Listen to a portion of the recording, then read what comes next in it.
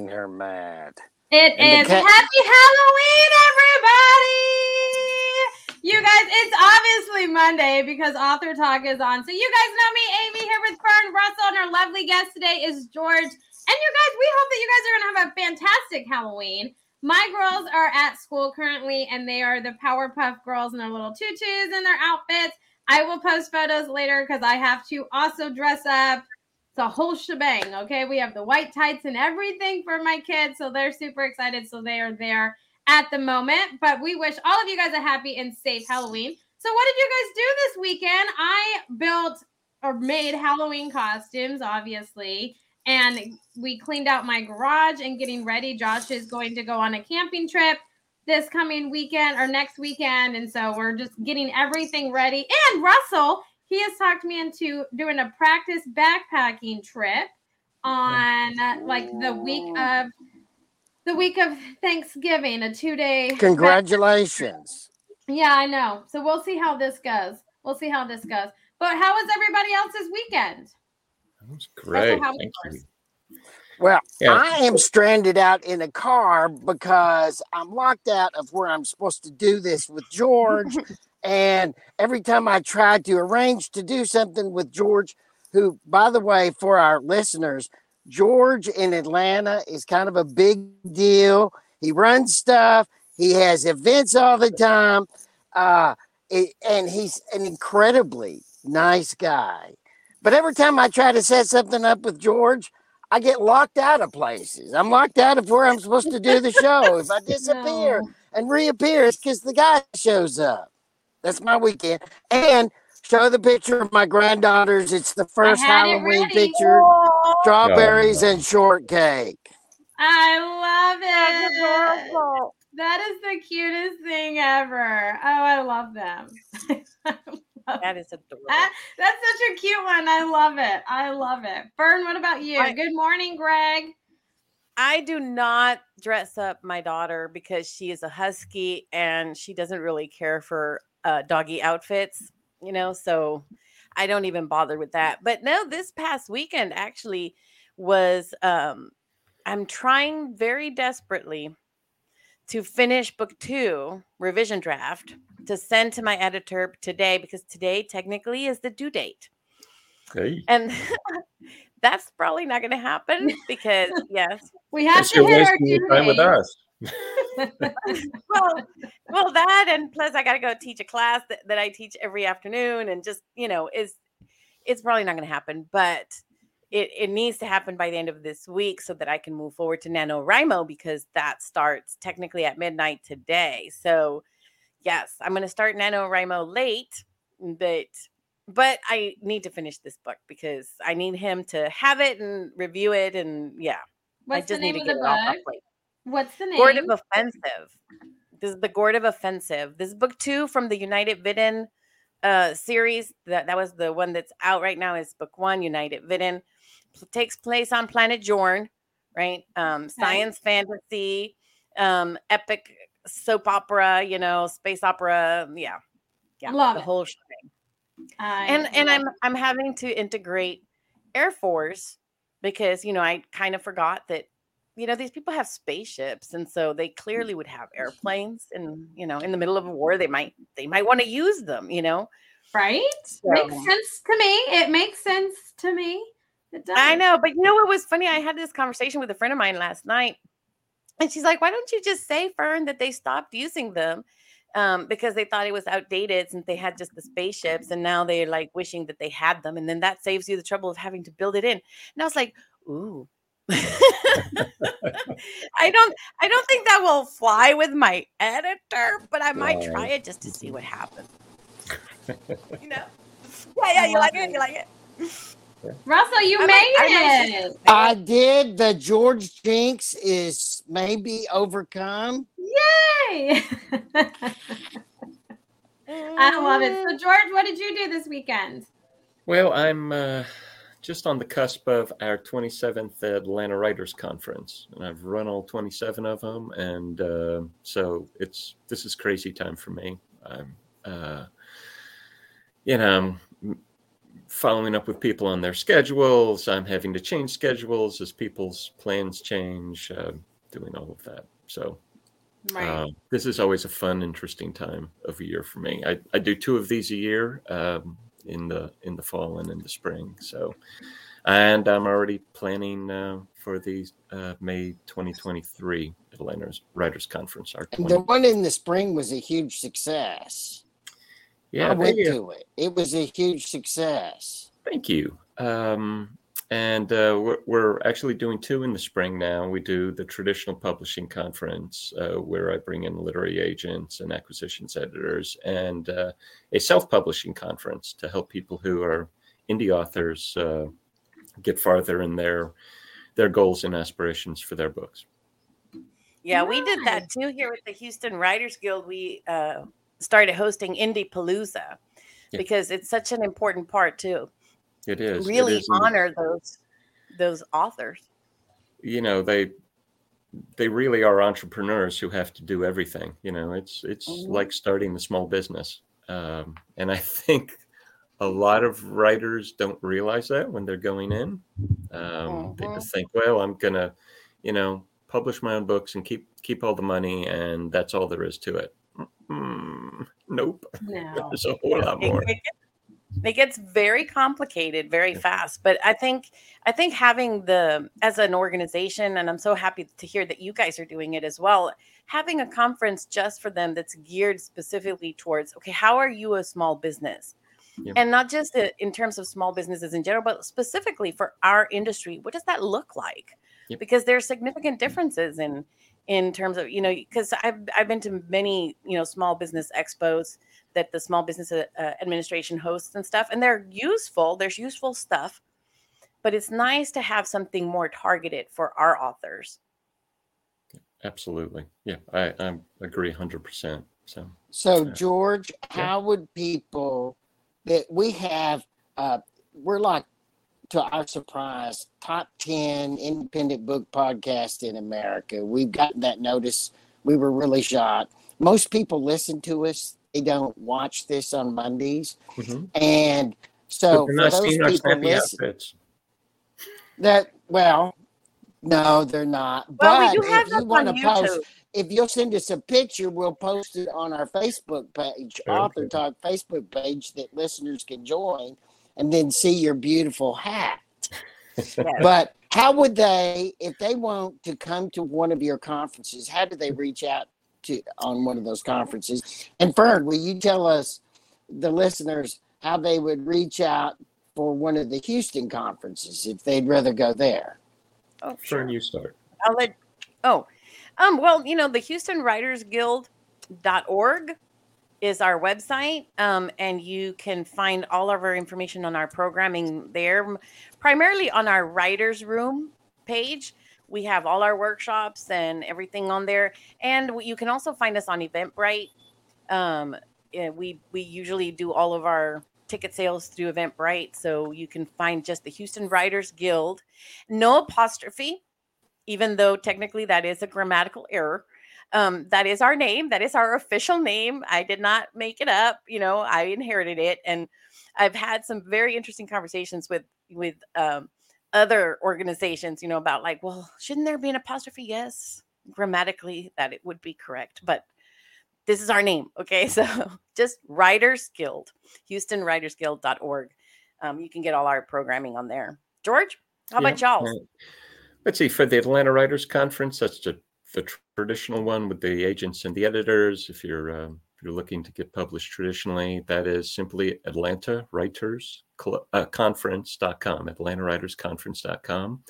And then for the self-publishing conference, it's Atlanta Self-Publishing-Conference.com. Easy peasy. And if you want more information about the Atlanta Writers Club, it's AtlantaWritersClub.org. And here's what I tell people about the whole apostrophe thing. It's a club of writers, that it's not the writers don't own the club. It's a club of writers. So Atlanta Writers Club, no apostrophe, is absolutely correct.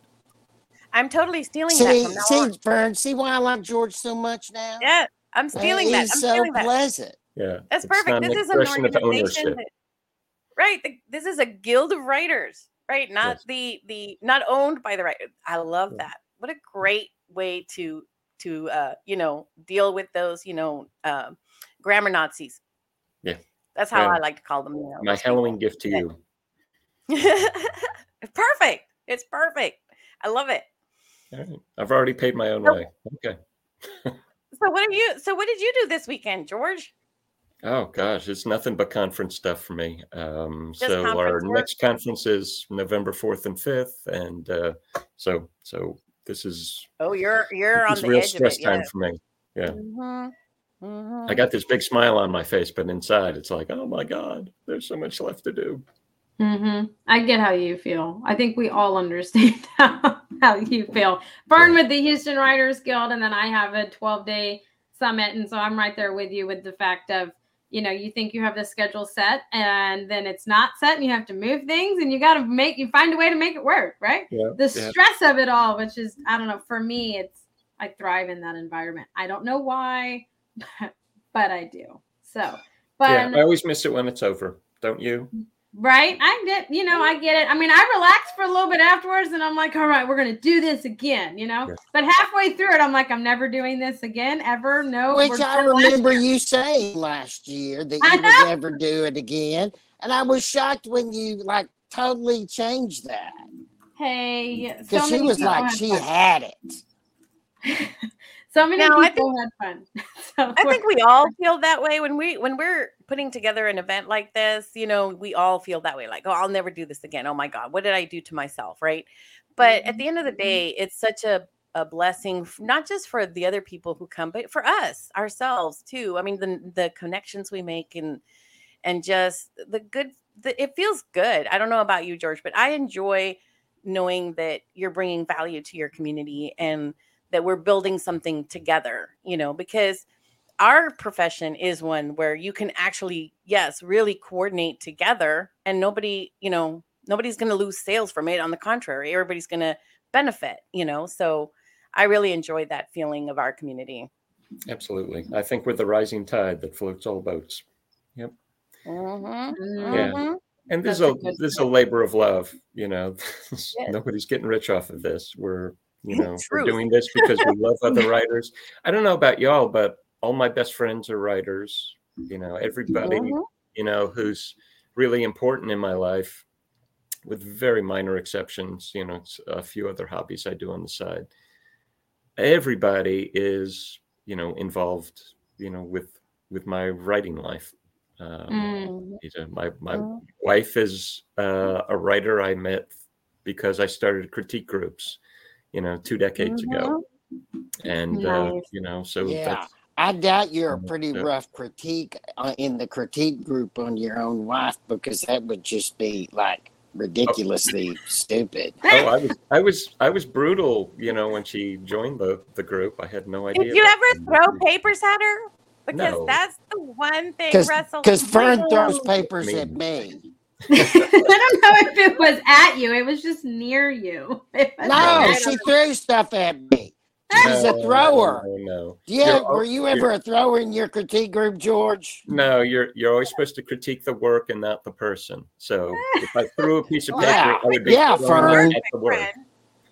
No, I critiqued the work. I just threw the papers down because the work was not getting, up to par where I thought it needed to be. Someone wasn't listening. They weren't listening. So let's change the subject. I want to talk about George's cover picture, not Fern throwing paper at me and abusing her good friend. I love you, Russell. George, talk to us about your book that's coming out.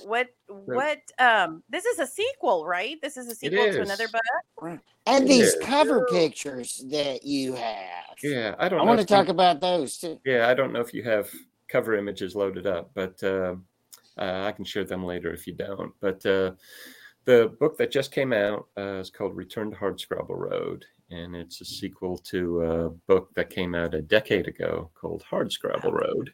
And so clever me, I fit the title in the sequel too, because I'm no fool. There you go. So there's the sequel cover. And on the cover of the original, the first book in the series, Hardscrabble Road, it has these three boys, but as little boys. So the character that you see to your far right, the smallest one, he is the point of view character. Everything's told through his eyes. His name is Roger Bud McLeod. And on the original cover, he's 6 years old, and here he's mid-teens. And then the middle brother is in the middle, and the oldest brother is at the opposite end. And you see them, again, as little kids on the cover of Hardscrabble Road. And this continues their adventures exactly where the first book leaves off. So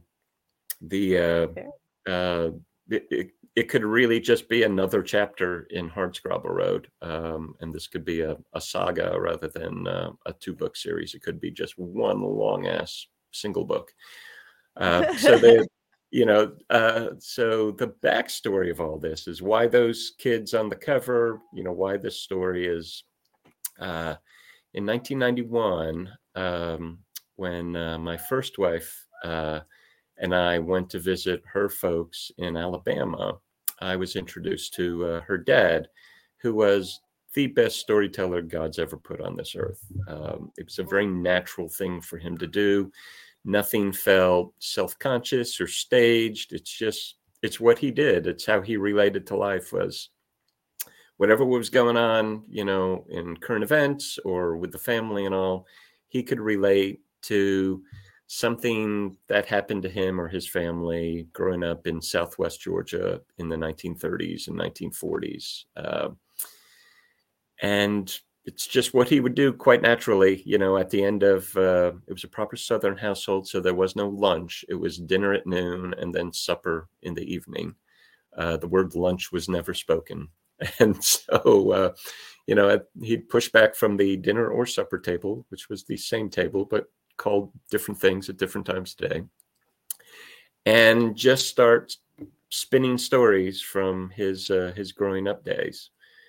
And they were fascinating to me because I grew up really privileged, middle-class, suburban kid in the 1960s and 70s and into the 80s. And, if I wanted something to eat, there was always food to eat. If, I wanted, an Atari 2600 for Christmas, there was an Atari 2600 for Christmas. My dad would spend all day trying to hunt down Space Invaders for me. So I had it all. And I'm listening to these stories of having nothing. And worse than having nothing was having a sociopath for a father and a mother who had no interest in raising her children. So he and his older brothers and older sister pretty much had to raise each other during the Great Depression and the war years. And it was tough going, as you can imagine. So Hardscrabble Road is a physical road outside of Colquitt in these books, but it's also a really good metaphor for their journey through childhood. It was a very hard scrabble growing up. And I was just fascinated by these stories because they could not have been more different from the life I had led when, I was his age in those stories. 6 decades later or whatever, 4, 5, 6 decades later, they couldn't have been in. Fascinating that, I find it fascinating that this book was born from conversations. Yeah, it was. And oral history. So I became very intentional after the very first story I heard him tell of writing down in exactly. I rely a lot on audio for learning. So, I could write down pretty much exactly as he told it, the same words he used. I would write down his stories and collected these for an entire decade. I had binders full of them and decided after, a decade that, this could be a novel and should be a novel. And so I approached him. I said, look, I don't want to write your biography. Right. I want to write a story that is inspired by the stories that I've collected over the last decade from you and your two older brothers when they would come to visit. I'd do the same thing with them. I'd, go write down their stories too. I would really like to write a novel, but I need all of your sense memories. So you've told a lot of stories, but what you haven't talked about was the way things smelled and felt and tasted and all that stuff. The things that really make a novel jump off the page, in a reader's mind. And so I would like to interview you intentionally, about those things. Put me on a school bus in 1938 in, outside of Colquitt, Georgia. What was that like? And he said, who would care? I can hear him now. It was just nothing but disdain. He said, who would care? Right. I was one of a million poor Southern kids who escaped into the military, and that was that. My story was just like a million others. Nobody would care. Don't waste your time. And he totally resisted this. So this is, if you're doing the hero's journey, this is refusing the call, right? So he refused the call. And so, I really wanted to do this project, but I needed his help because I didn't live back then. I didn't live in those circumstances. I really needed primary source information that I couldn't get anywhere. You won't find that kind of stuff in a book. So my project's dead without him. So I thought back to one of the stories he told. And this is, the manipulative part of being a writer. And we all know this, right? We're all among friends here. We manipulate the hell out of people when we're trying to get something out of them for a writing project. So this was my manipulation. So I remember back to a story. His daddy, besides being an absolute psychopath, was a bootlegging middleman in Southwest Georgia. So he would drive to Florida with one of his children as a human shield in the car because he knew that the revenuers wouldn't shoot at his pickup truck if there was a child in the front seat. So he always had one of his three boys riding with him when he went down to Florida to pick up the moonshine as a human shield.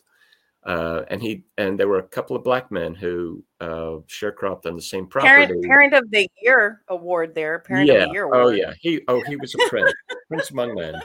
And so he'd always have one of the black men who sharecropped on the same property come with him too, to, as muscle to help him haul all the 50-pound casks of bootleg whiskey.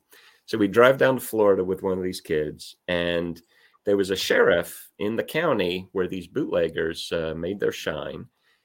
And Papa paid this guy money, hand over fist. But also, as an additional bribe, he named my former father-in-law after that sheriff as an additional bribe.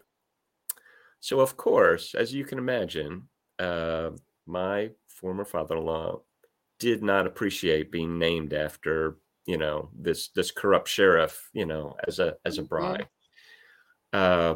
So he talked about that in one of the stories and how he never liked his name. And I said, well, you get to name this character in the novel. What's going to be? And he said, nice. I love it. I've always liked the name Roger. I said, that's it.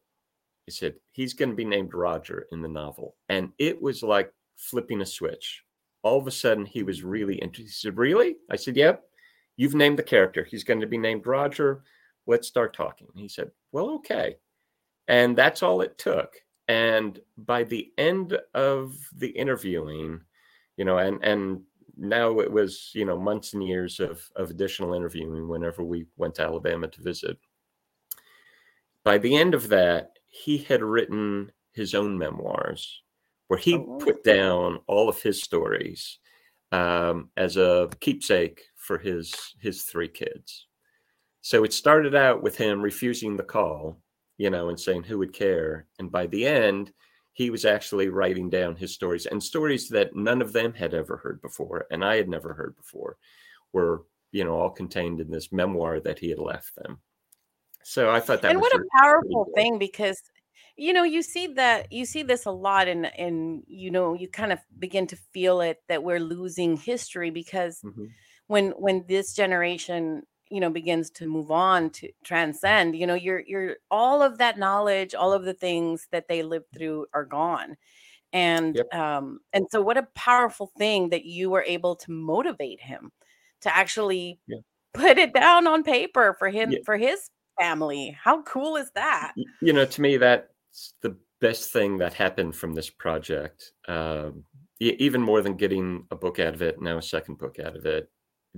The fact that I inspired him so much to put down those stories so that his kids will have them forever. And then his grandkids will have them, and it'll get those binders get passed down, through the Oh. generations. So you wrote the first book a while ago, Oh, a long time right? ago, 20 years ago. And Yeah. then you went on to other projects. What Yeah. made you return? Like the title says, what made you return to it? Well, so the first book, I had a literary agent at the time. I had written a novel to learn how to write a novel, because I didn't want to learn how to write a novel using his story. So I wrote a novel that went through, 24 drafts and all, called The Five Destinies of Carlos Moreno, which is set in Houston and in Galveston, about forgotten U.S. history. So if you don't mind a segue. So between 1928 and 1941, the government deported over 2 million people of Mexican heritage, and half of them were American citizens, maybe more than half. Wow. And this started with the Hoover administration, and then FDR did it all throughout the 1930s and into the 40s, and only stopped because the Japanese bombed Pearl Harbor, and we were embroiled in World War II. And all of a sudden, it seemed like a good idea to have immigrant labor and people Yeah. working the railroad tracks, and laying railroad tracks and farms and factories and all that. But these people weren't immigrants who they were deporting. Half of them, anyways. They had been in the country sometimes 6, 8, 10 generations before there was a United States. They'd been here. Right. The United And States came to them. yes, exactly. They didn't go to it. Right. But if you were brown and you looked poor, they would stop you on the streets, and the local law enforcement could do it, and INS could do it, and say, prove you're a citizen. And you would have to have a birth certificate in your pocket to do that. And you wouldn't, because why would you? And so they would put you on a truck, drive you to the border in Texas and California and the other border states. And they would have this little kangaroo court where they'd find you guilty for being in the country illegally. And they put you on what they called a repatriation train and send you with thousands of others to the south end of Mexico and kick you out in places like Oaxaca. And now you're 3,000 miles from the border. And it's possible that you did not speak any Spanish. You certainly didn't know Mexican culture, because you were an American through and through. You were. Mm-hmm. And then the real familiar. irony, the real horribleness is, so families were separated, children walking home from school were snatched up, mothers walking to the market, fathers going to a factory job. They would just disappear and end up in the south end of Mexico. Their family had no idea what happened to them. But the real horribleness, the terrible irony, is that when World War II started, draft notices started going out. And guess who got draft notices?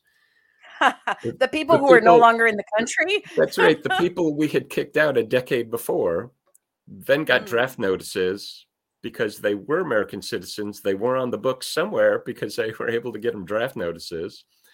And the post office used to be so good, they were able to find them in the south end of Mexico, get them their draft notice. And so now they at last had proof that they were citizens, because I've been ordered to report to the draft board so I can fight for the country that kicked me out a decade ago. George, that's ironic. Yeah. That's ironic. My father was in the South Pacific War, and he had two buddies that the three of them were inseparable during the many battles until they were separated by other things. Yeah. And one was someone in that situation that was inducted by the draft board in El Paso, and he was one of my dad's two buddies that they protected each other's back during, the invasion of Saipan and Iwo Jima and Okinawa. So that's ironic. Hard fighting. I think that's it's a part of my interesting to family see. history. It's interesting to note that the United States has really not changed. We bit. still doing the same things, and still having the same like anti-immigrant thing that has been here since the beginning, really. Yeah. And it's ridiculous. Yeah. I think it's Mark Twain ridiculous. said, "History doesn't repeat itself, but it rhymes." It sure does. It's like Yeah. So anyway, that was my first novel. I got an agent with that novel, and that proved to me that okay, I must have some, a little bit of talent. And then I wrote Hardscrabble Road because again, I didn't want to learn how to write a book. I wanted to get his. And I'm just going to jump in here and talk a little bit about what you just said about that getting that literary agent sort of made you feel like, yes, okay, I must have it. And so many authors feel like unless someone sort of does like anoints a blessing, right? Yes. Anoints you. That's right. That you're not, and that's one thing that we need to sort of do away with in our community, because you are a writer, you're an author if you have a story to tell. Nobody needs to anoint you. Nobody has to say. And so many times, and I've seen people, because I own Inklings Publishing. So we get submissions and we have to reject them because we can't take everybody. And so many times they feel like, oh, it must not have been good. But it's not about whether or not it was good. It's just about whether or not the budget is there, or, does it fit the direction the company is going right now? Did you just publish something like it? Yeah. So we really need to do away with this idea that, acceptance by, some other gatekeeper or some, publishing house or whatever is the thing to seek. You are a writer if your writing is in your heart, Yeah, absolutely. And I think it speaks to the underconfidence of lots of writers that we're looking for that outside approval. So, and I certainly was back then because,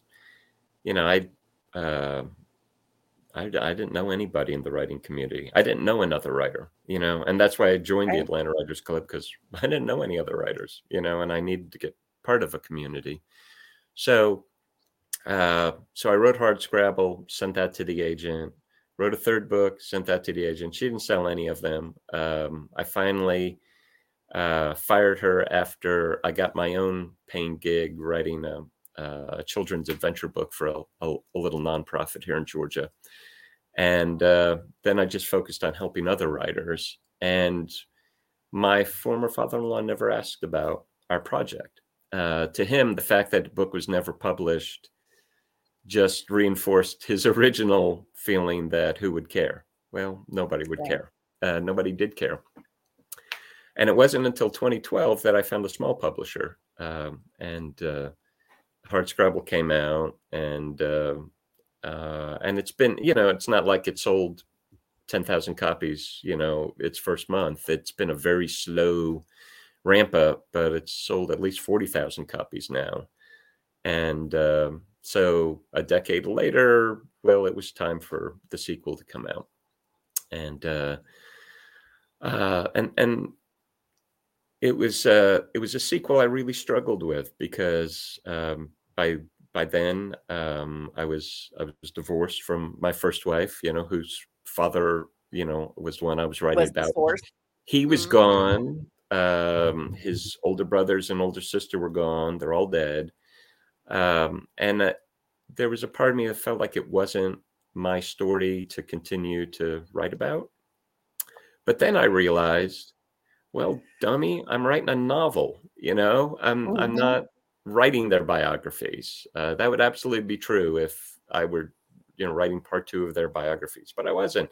I was writing about characters who I invented. I was, some things were inspired by their stories, but there's a whole lot there that, was just stuff I, created wholesale out of my imagination. So I gave myself permission to work on the second novel. And I called it Return to Hardscrabble Road because, well, for marketing purposes, that made a whole lot more sense than something else. Yeah. Although a friend of mine who uses the pen name Dusty Roberts gave me a much better title, and I wish I could have used it. It was Scrabble Harder. Oh, that's a great title. Yeah. So I'll just use that No, one. but with the books being title. so separate in years, it makes sense to do the return to Hardscrabble Road. For sure. Absolutely. And people had been asking me, since the first one came out, when will there be a sequel? Because the way I wrote the ending, it did kind of beg for a sequel. And I just struggled with the idea of sequels because I wanted to write what I wanted to write. None of my books until now are similar in any way. They're all different. They're different genres.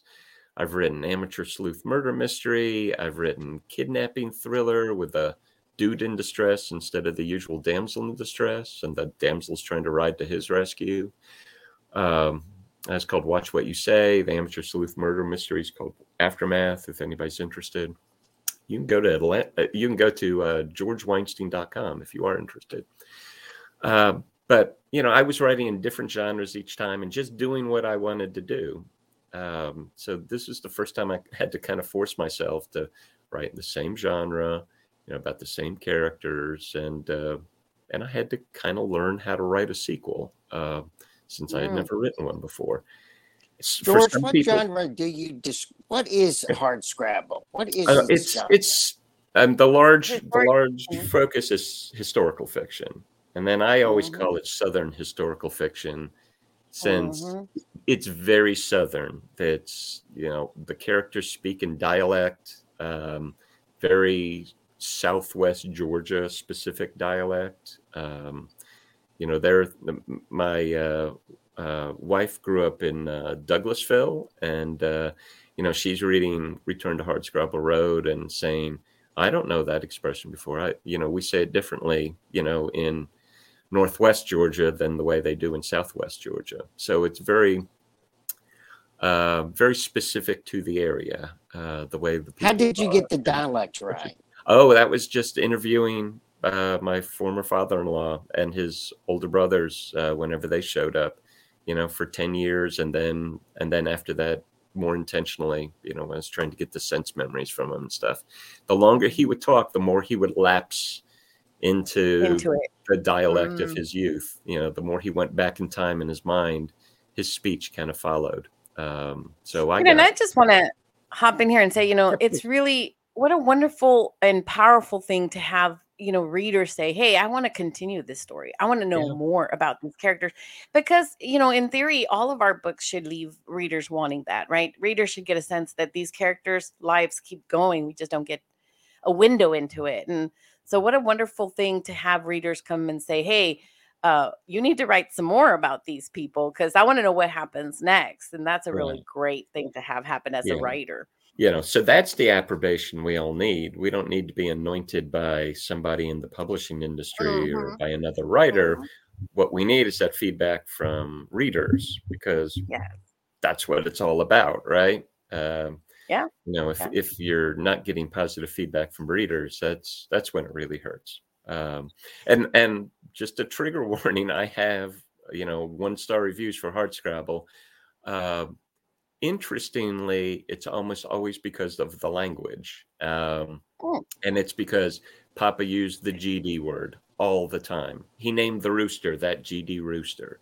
That was the name of the rooster on the farm, So there's a lot of bad language in this book. And it's very interesting to me that the people. But it's organic to the book, isn't it? Oh, yeah. It's, he is speaking the way he spoke. So the first person I interviewed to do the Audible version, the audiobook version, said, I'm offended by the language. Can I change all of these GDs and other things to, language I'm more comfortable with? I said, no, you don't get the job. Go away. And, found somebody who wanted to read the book. Perfect answer. Perfect answer. To me, it's just ridiculous because it's historic. Yeah. How are we going to get to understand the culture and the history that these people lived through if you are going to, impose our, current standard or whatever on it? Yeah. And I feel that's just so silly.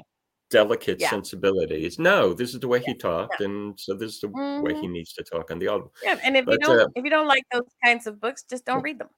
right, exactly. You know. And actually, so it's interesting. So I got these 1-star reviews, and they all complain about the language. Oh, I couldn't get past the second page because of the language and all.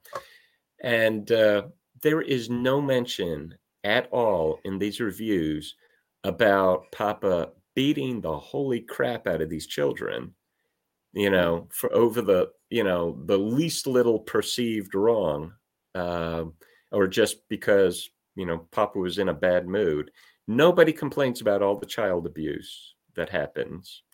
They all complain about the language. And I find that very telling. So you had no problem at all with the violence against these children, but you had a problem with a swear word. What does that say about you, reader, dear reader, not about my book? I do want to take a quick moment, because one of the things I saw on your website is that you're involved with the Tiger Flight Foundation. Yeah, that was that adventure story that I wrote for children. Yeah. Yeah, talk a little bit about the Tiger Flight Foundation. What is that all about? Because I mean, I found it really cool. Yeah, so so that was the book that caused me to fire my agent, because I finally made money as a writer without any help from her. And they're a group of pilots, almost all former military pilots, and a few former commercial pilots, who do leadership talks for kids. And they wanted a book as kind of a leave behind that was geared toward middle grade boys, because it's really hard to get that age group and boys especially to read. And so they wanted an adventure story that kind of subliminally nested in their leadership ideas about becoming what they call pilot in command of your life. So flying your life with the intentionality and the seriousness with which you would fly an airplane. And so they hired me because I was president of the Atlanta Writers Club, and knew about me through the guy who was president-elect of the Writers Club, and he was friends of one of the pilots.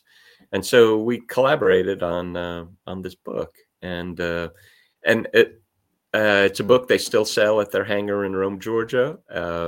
They still do lots of these leadership talks for Cub Scout groups and Eagle Scouts and Girl Scouts and stuff. And it's just really, a nice little segue, my writing career, into something totally different. I don't think I'll write for kids again, but who knows? Never say never. I said I'd never write a sequel, and here we are talking about Return to Heart's Troubled Road. Right.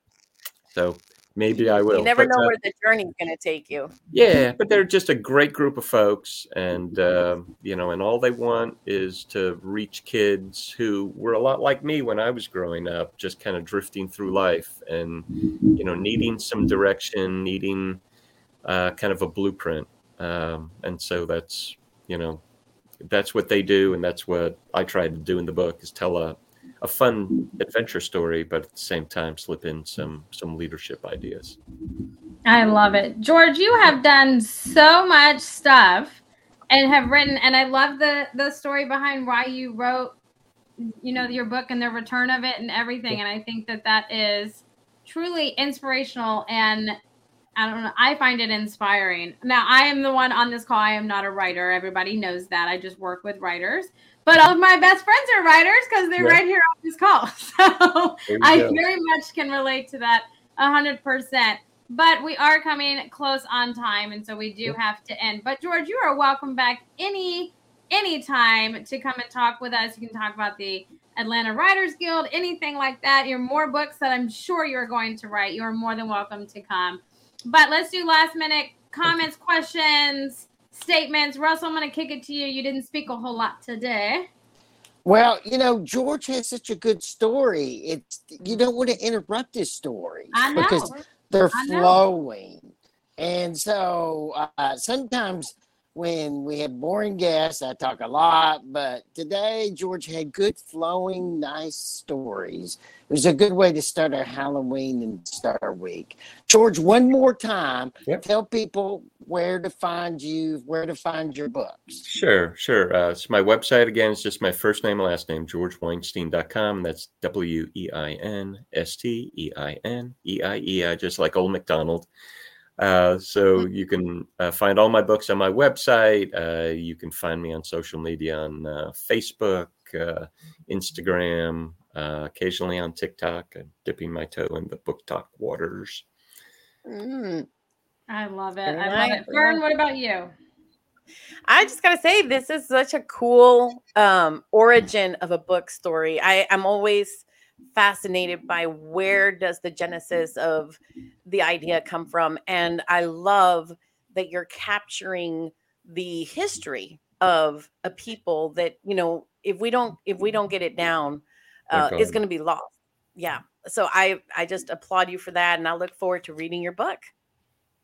Thank you very much. Yes. Well, George, thank you so much for taking time out of your day and your Monday and your Halloween to come and hang out with us and talk about your books and your latest book that has come out. We're excited to have you back. We were all super excited about this conversation. So it is wonderful. Thank you so much. You're welcome back anytime. But you guys, we hope everybody has a fantastic Halloween. Be safe out there. But we have a ton of Author Talk shorts coming because the 12 Days of Page Turners Author Talks start this week. So make sure that you tune in for those. But until next time, you guys, we'll catch you all next Monday. Bye for now, everybody. Happy Halloween.